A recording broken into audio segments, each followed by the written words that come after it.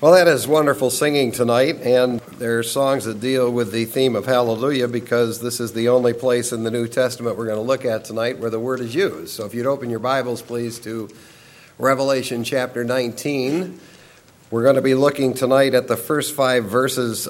I've tried to figure out how to tackle this. We're going to tackle the first 5 tonight, and then we'll move forward into the next section, Lord willing, next Sunday night. But here's what the Scripture says. After these things, I heard something like a loud voice of a great multitude in heaven saying, Hallelujah!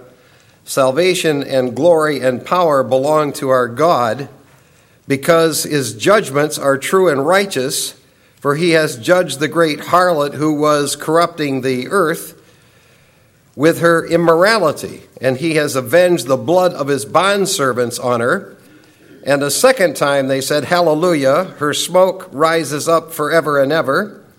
And the 24 elders and the 4 living creatures fell down and worshiped God who sits on the throne, saying, Amen, Hallelujah. And a voice came from the throne saying, Give praise to our God, all you, his bondservants, you who fear him, the small and the great. Let's pray. Father, we thank you for your word and your people who've come out tonight to be part of it and partake of it. We pray that your Spirit would move in our minds and hearts tonight in light of this text, and we'll thank you for this in Jesus' name, amen. There was an older believer who had gone to a very formal church. It was kind of a cold church and a dead church, and they were handling this particular passage of Scripture. And in the service, this old believer yelled out, Hallelujah, amen. And they did it a couple of times, and the person sitting next to him said, just quiet down. And the guy said, well, I can't help it. I just have the joy of the Lord in my heart. And he said, yes, but you didn't get it here, which I thought was pretty good. In the book of Revelation, and in this text right here, you get a amen, hallelujah combination. It's a chorus that's going to be sung. Now, if you look at the index to our hymnal in the back of the book on page 847 is what is called the topical index of songs. And the first subdivided listing in the index is called adoration and praise. And then the adoration and praise section is broken down into 2 main categories.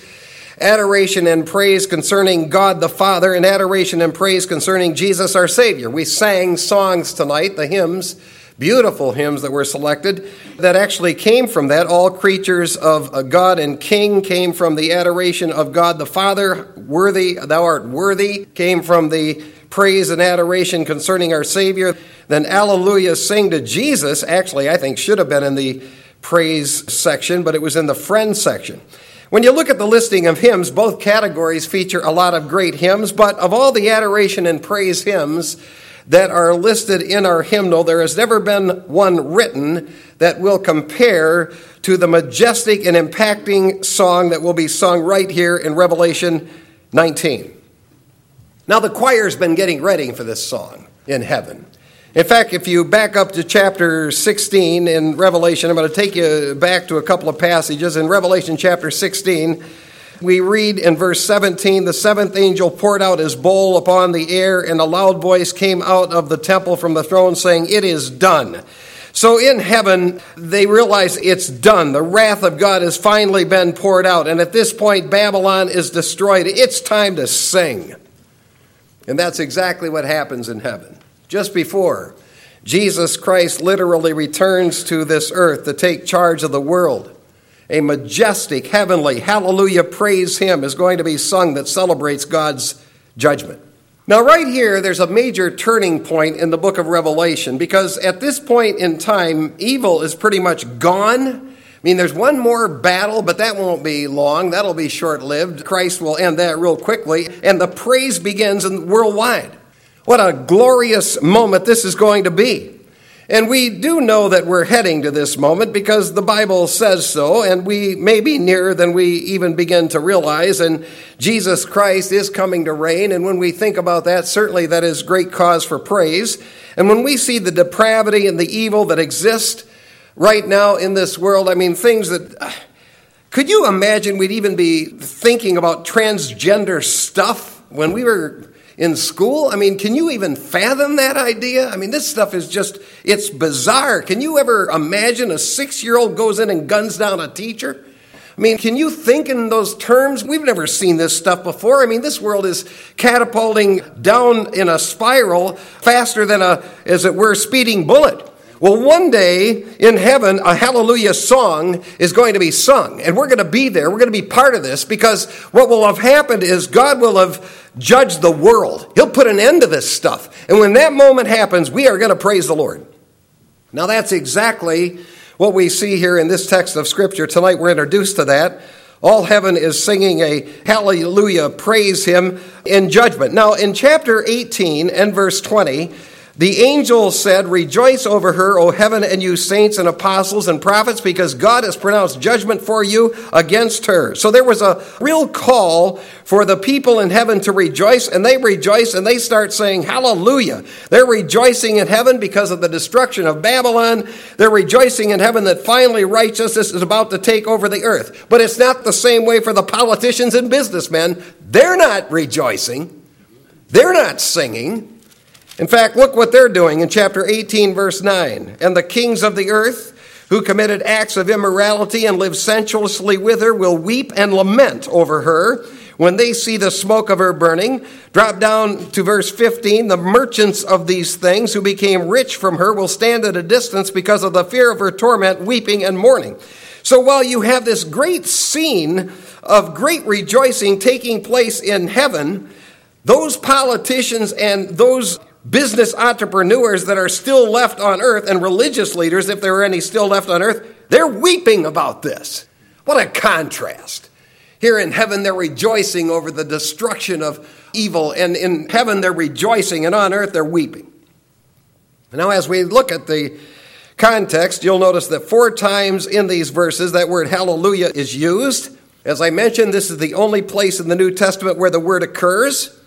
It's used quite a lot in the book of Psalms, and one reason is because Psalms reveals quite a bit about the kingdom reign of Jesus Christ.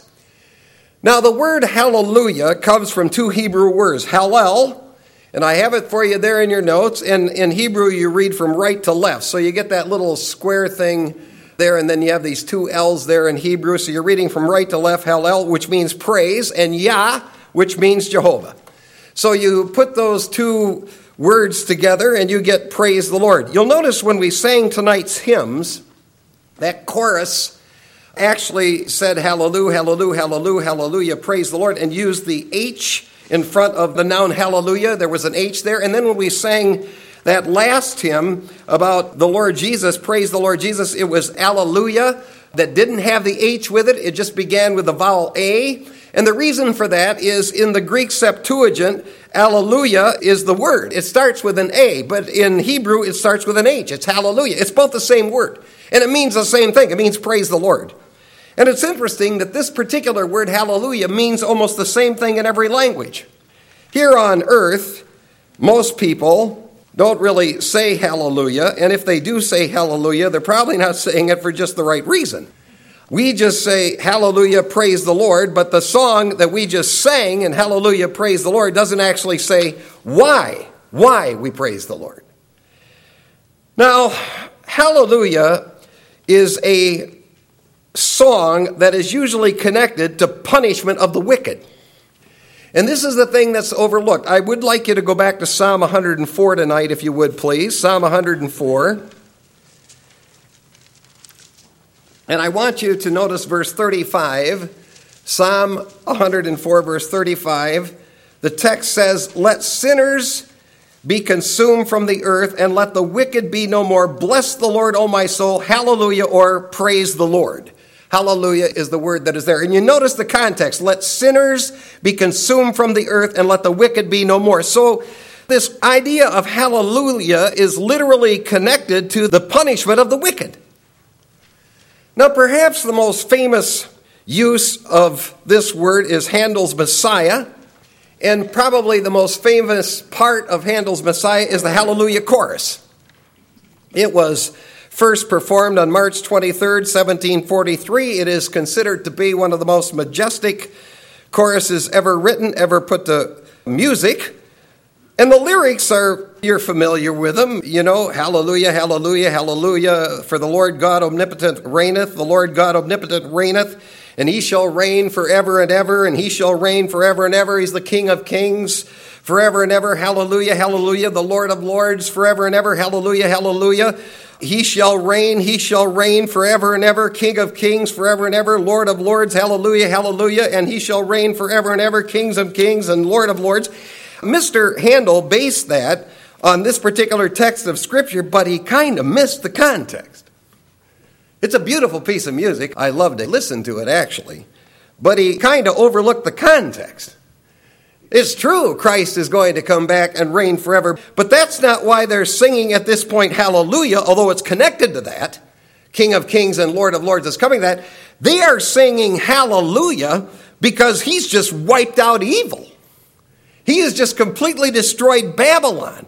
And so most people, when they think of the word hallelujah, they view this as a real positive thing. But the fact of the matter is, the context of this is he just destroyed Babylon. And in heaven, they're saying, praise the Lord, hallelujah, hallelujah. So they're not singing a song about just the coming of the Lord Jesus Christ, which is included in it, but they're talking about in the immediate context the fact that he just destroyed all that was evil on this earth, and they're praising the Lord for that. And we may recall that in Revelation chapter 18 and verse 22, the song and music stopped on earth. Well, when the music stops on earth, it's just starting in heaven. Because what is going on earth is everything is being destroyed that's evil, and what's going on in heaven is everything is just majestic. So, there are two hallelujah praise hymns that are sung in heaven when this happens, and the first one is the praise of the multitude in heaven. Verse 1, after these things, I heard something. After what? After God had wiped out Babylon. After these things, I heard something like a loud voice of a great multitude in heaven saying, hallelujah, salvation and glory and power belong to our God, because his judgments are true and righteous, for he has judged the great harlot, who was corrupting the earth with her immorality, and he's avenged the blood of his bondservants. And a second time they said, hallelujah, her smoke rises up forever and ever. I want you to notice the prepositional phrase that starts off verse 1, after these things. That is a critical prepositional phrase, metatauta. It's a critical phrase to futuristic events. Go back to chapter 4, verse 1. Let me just point this out. The church age is over. That's where this prepositional phrase first started to be used in the book of Revelation. After the 7 churches of Revelation were done and gone, and the church had been raptured, we read in chapter 4 and verse 1, after these things.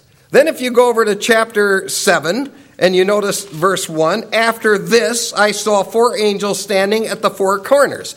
If you drop down to verse 9 of chapter 7, after these things I looked and behold. If you go to chapter 15 and you look at verse 5, you read once again in 15 verse 5, after these things I looked. And in chapter 18 and verse 1, after these things I saw another angel. What is pretty obvious to us when you read that is this is given in sequential chronological order. There's sequence to this.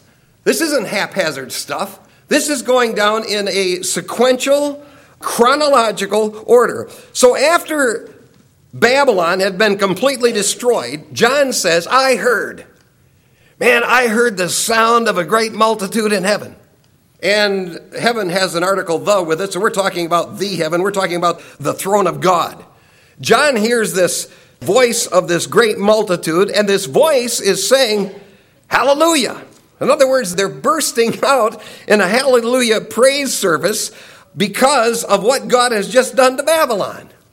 See, people just don't understand the justice of God and the righteousness of God. I mean, when a jury finds a killer guilty, and the godly response, although there's not just a gloating in it, is going to be, finally, we have true just judgments. Praise the Lord for that, finally. But when a jury lets a killer walk away free with no justice, if you are a person who actually has some biblical wits about you, you're not saying praise the Lord about that. In fact, it kind of is depressing. Now, we may observe from verse 1 that John said, I heard this. And John's not a simple-minded man.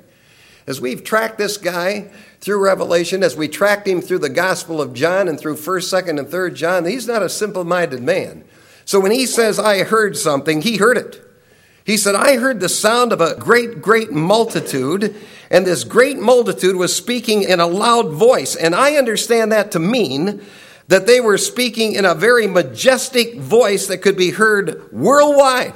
It was coming out of heaven. It could be heard worldwide. When Jesus Christ is about to come, there's going to be a lot of things that are happening in heaven that the whole earth is going to see. And what the voice was saying is salvation and glory and power belong to our God. The Greek literally reads the salvation and the glory and the power of the God of us. That's how it reads. That's how I would literally read that in the Greek text. The salvation and the glory and the power of the God of us. And there are 8 praise statements that they make that prompts them to praise the Lord. Number 1, the salvation is of our God. You know, when you get to heaven, there's just a lot of talk about salvation. When you get to heaven, there's a lot of praise things that pertain to salvation.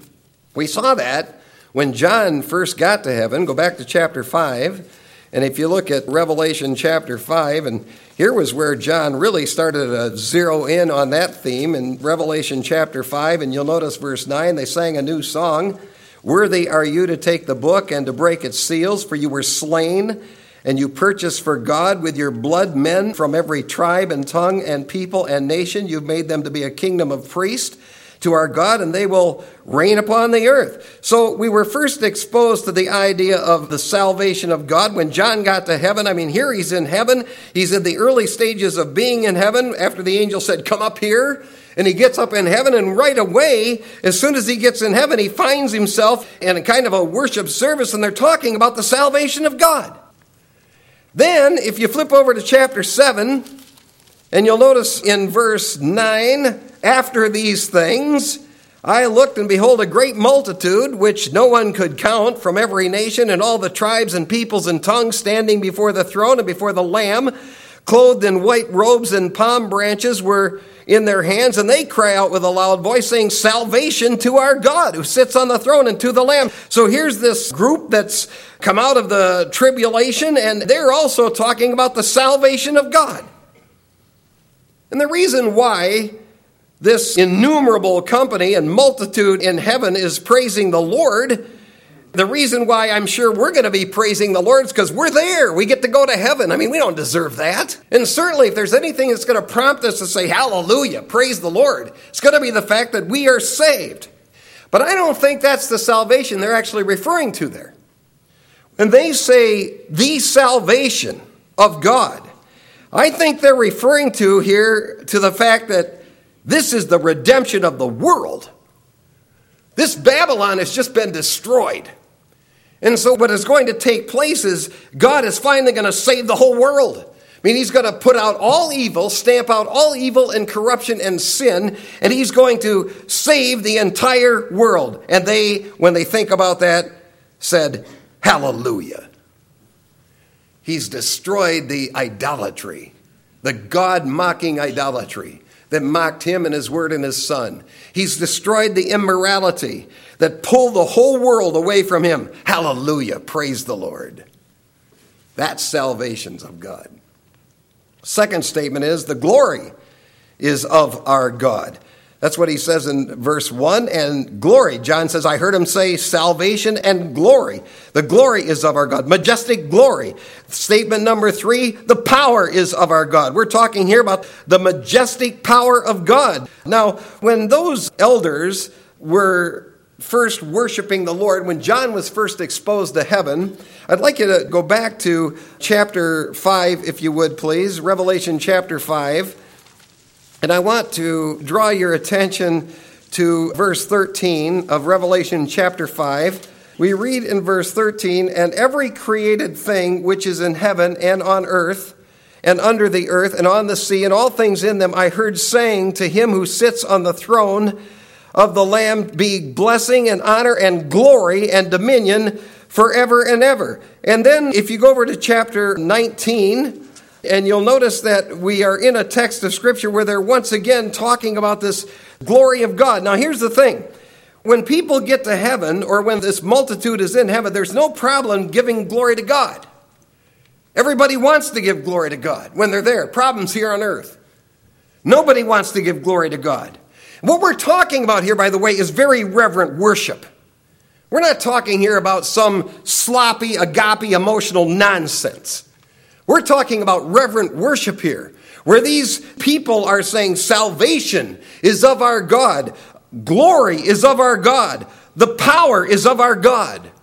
And their fourth statement is the judgments of God are true. Because, verse 2 says, his judgments are true. If you don't like what God does, you're wrong, he's not. I can't explain all the things that God does, nor can you. There's not a man on this earth can explain all the things that God does. But I can tell you this, whatever God does is true and right. That's very, very clear. And God's judgments are true because they're his judgments.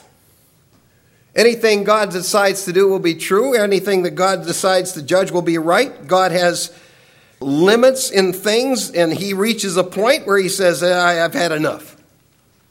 I've given grace. I give plenty of opportunities of grace. If people don't respond, he does different things at different times in different people's lives, and you and I can't explain it, but he did it. He's sovereign over it. We're talking here, when we talk about judgment, punitive forensic judgment. We're talking about God making a decision to actually pour out real judgment, and he never makes a mistake in this. So what you have in heaven is you have people who are in heaven, and they're realizing those judgments of God are true. They're true. And then, if that's not enough, they make a fifth statement, and they're righteous. He says in verse 2, because his judgments are true and righteous. God's judgments are righteous and just because they're his judgments. You hear people on earth questioning God a lot.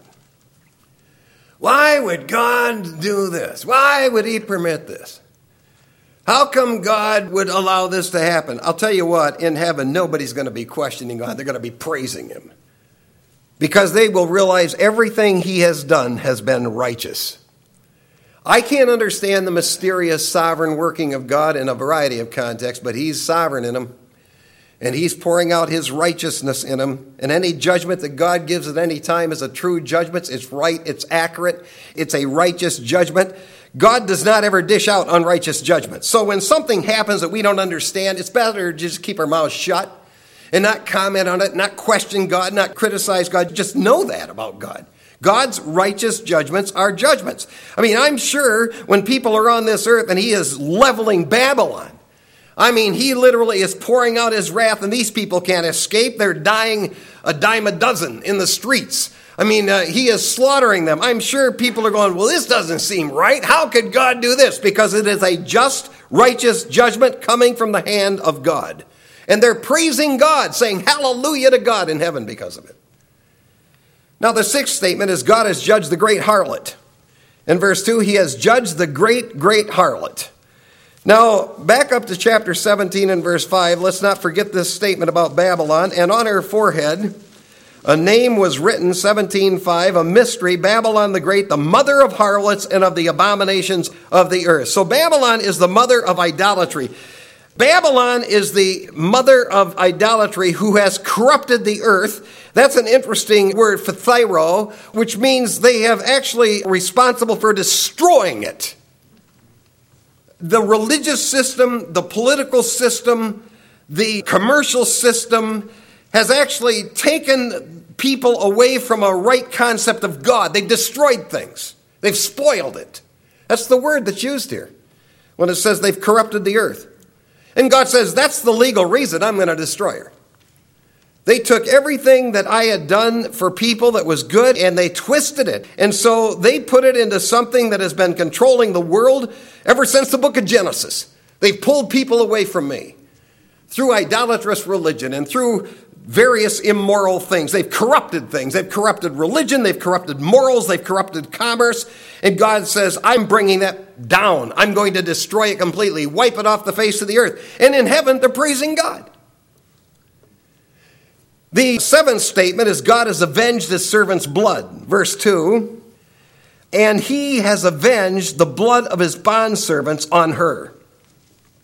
Now, the bondservants are the saints and prophets and the apostles. I find this a fascinating theological point about God.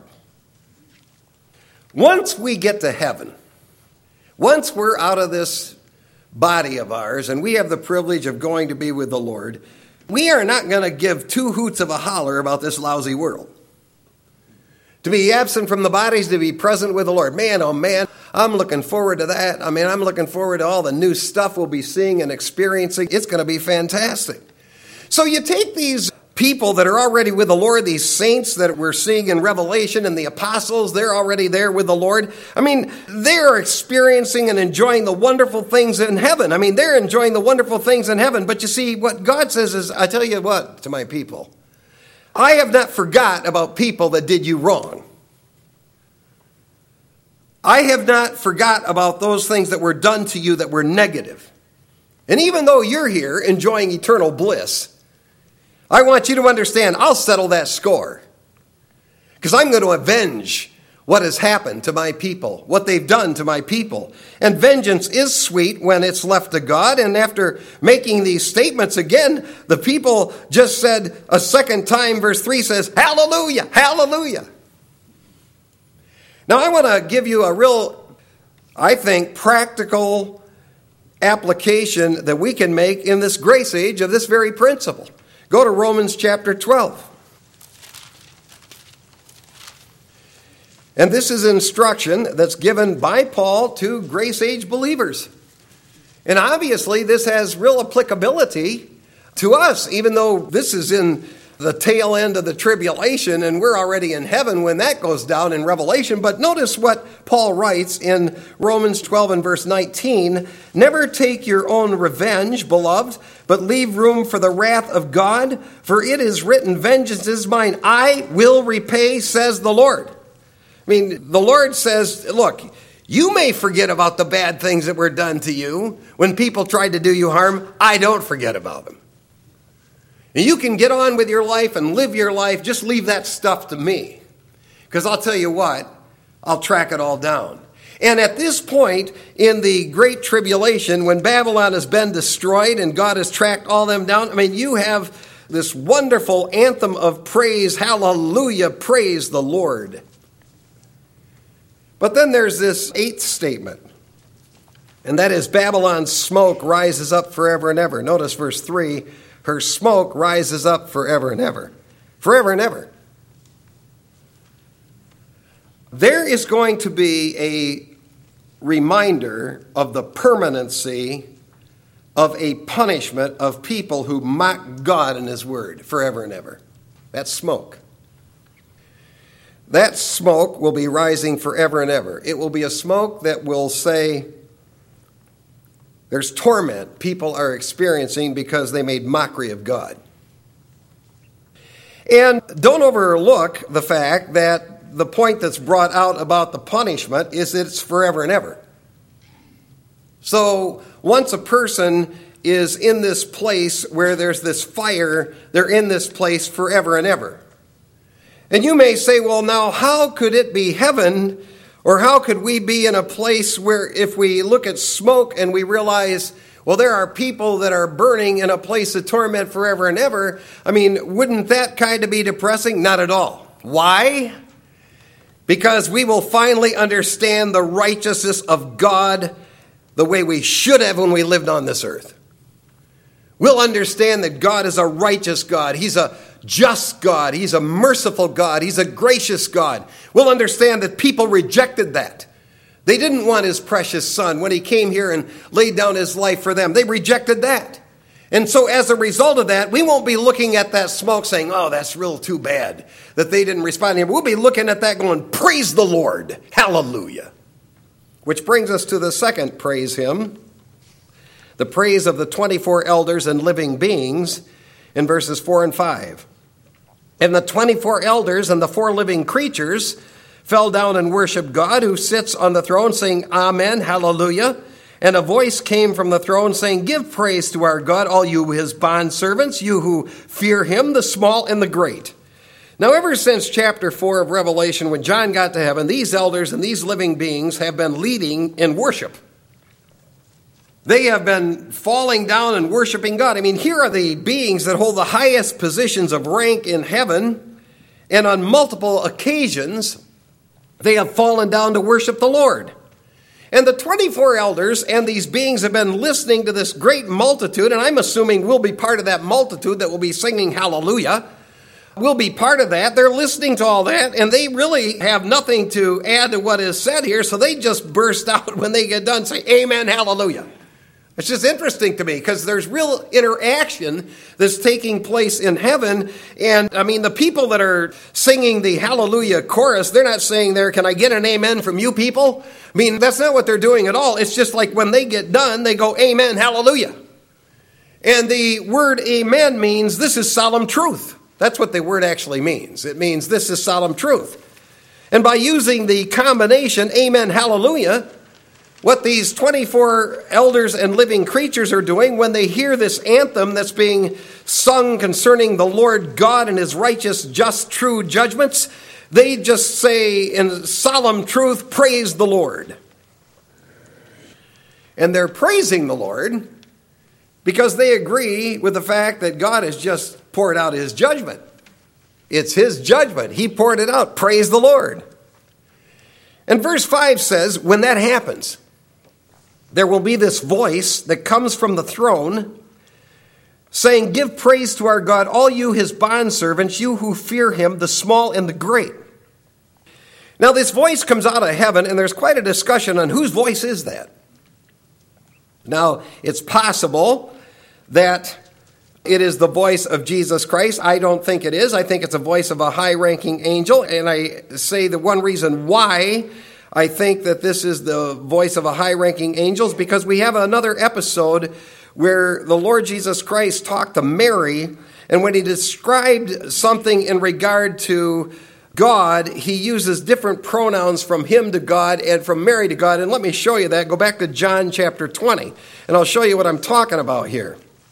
In this conversation that takes place between Mary and the Lord Jesus. In John chapter 20, Jesus says to Mary in John 20:17, Stop clinging to me, for I have not yet ascended to the Father, but go to my brethren and say to them, I ascend to my Father and your Father, and my God and your God. So what Jesus does here is he sets himself apart in a relationship that he specifically had with his Father that is a little bit different by use of those pronouns that what Mary and his brethren had. In other words, he said, this is my Father. Yes, it's true, it's also your Father, but this is my Father in a very unique way. So I think this is probably a high-ranking angel. And this high-ranking angel who has this voice coming out of heaven says, Give praise to our God, all you, his bondservants, you who fear him, the small and the great. And there are 4 different classifications that he brings out of people that he says, give praise to the Lord. The first one is, give praise to the Lord, all you who are the bondservants of God. That's an interesting word, doulos. It's a word that would indicate that a person has decided that they would make themselves servants of the Lord, subject themselves to the word and will of God. They willingly have done that. They've actually linked themselves to the word of God and followed the Lord. They're going to be there giving praise to God, singing hallelujah. All you who fear the Lord, give praise to the Lord. Notice that. You who fear the Lord. I'll tell you what. Those who have no fear and reverence of God are really going to have it when they get to heaven. And it pleases the Lord when he sees his people who fear him. Both the Old and the New Testament give us challenges to fear the Lord. And God is not honored by some shallow sentiment. He's honored by people who reverence him and who fear him.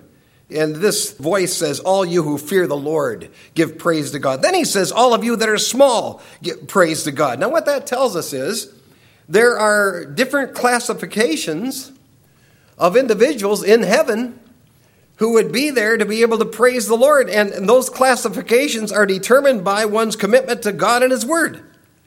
So you could be a person who's classified as a small person, or classification number 4, you can be classified as a person who is a great person. We're talking here about great in the sense of rank and stature, not great in the sense of what the world sees the person as. We're talking about great in a relationship with the Lord.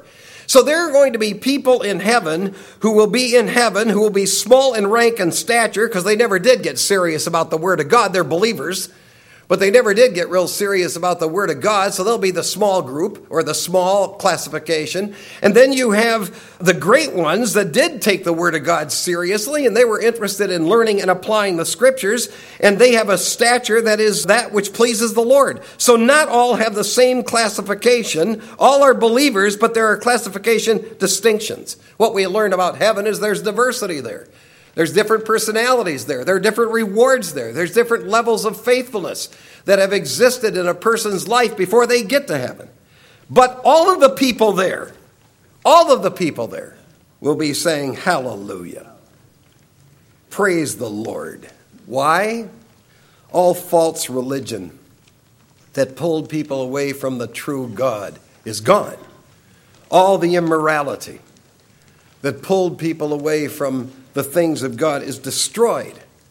And so there will be this great praise and worship service that will take place at the throne of God. I want to leave us with 2 concluding thoughts from this passage tonight. Number 1, praise and reverent worship are important to God.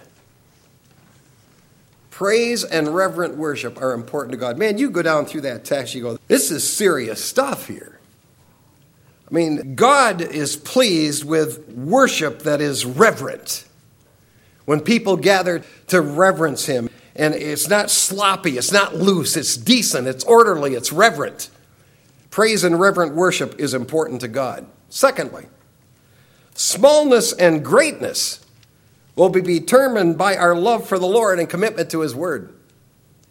Smallness and greatness in heaven will be determined by our love for the Lord and our commitment to His Word as we live life on this earth. Let's pray. Father, thank you so much for your precious Word. We thank you so much for your people, Lord, who've come out tonight. As John mentioned, this is a great crowd out here tonight. We thank you for that.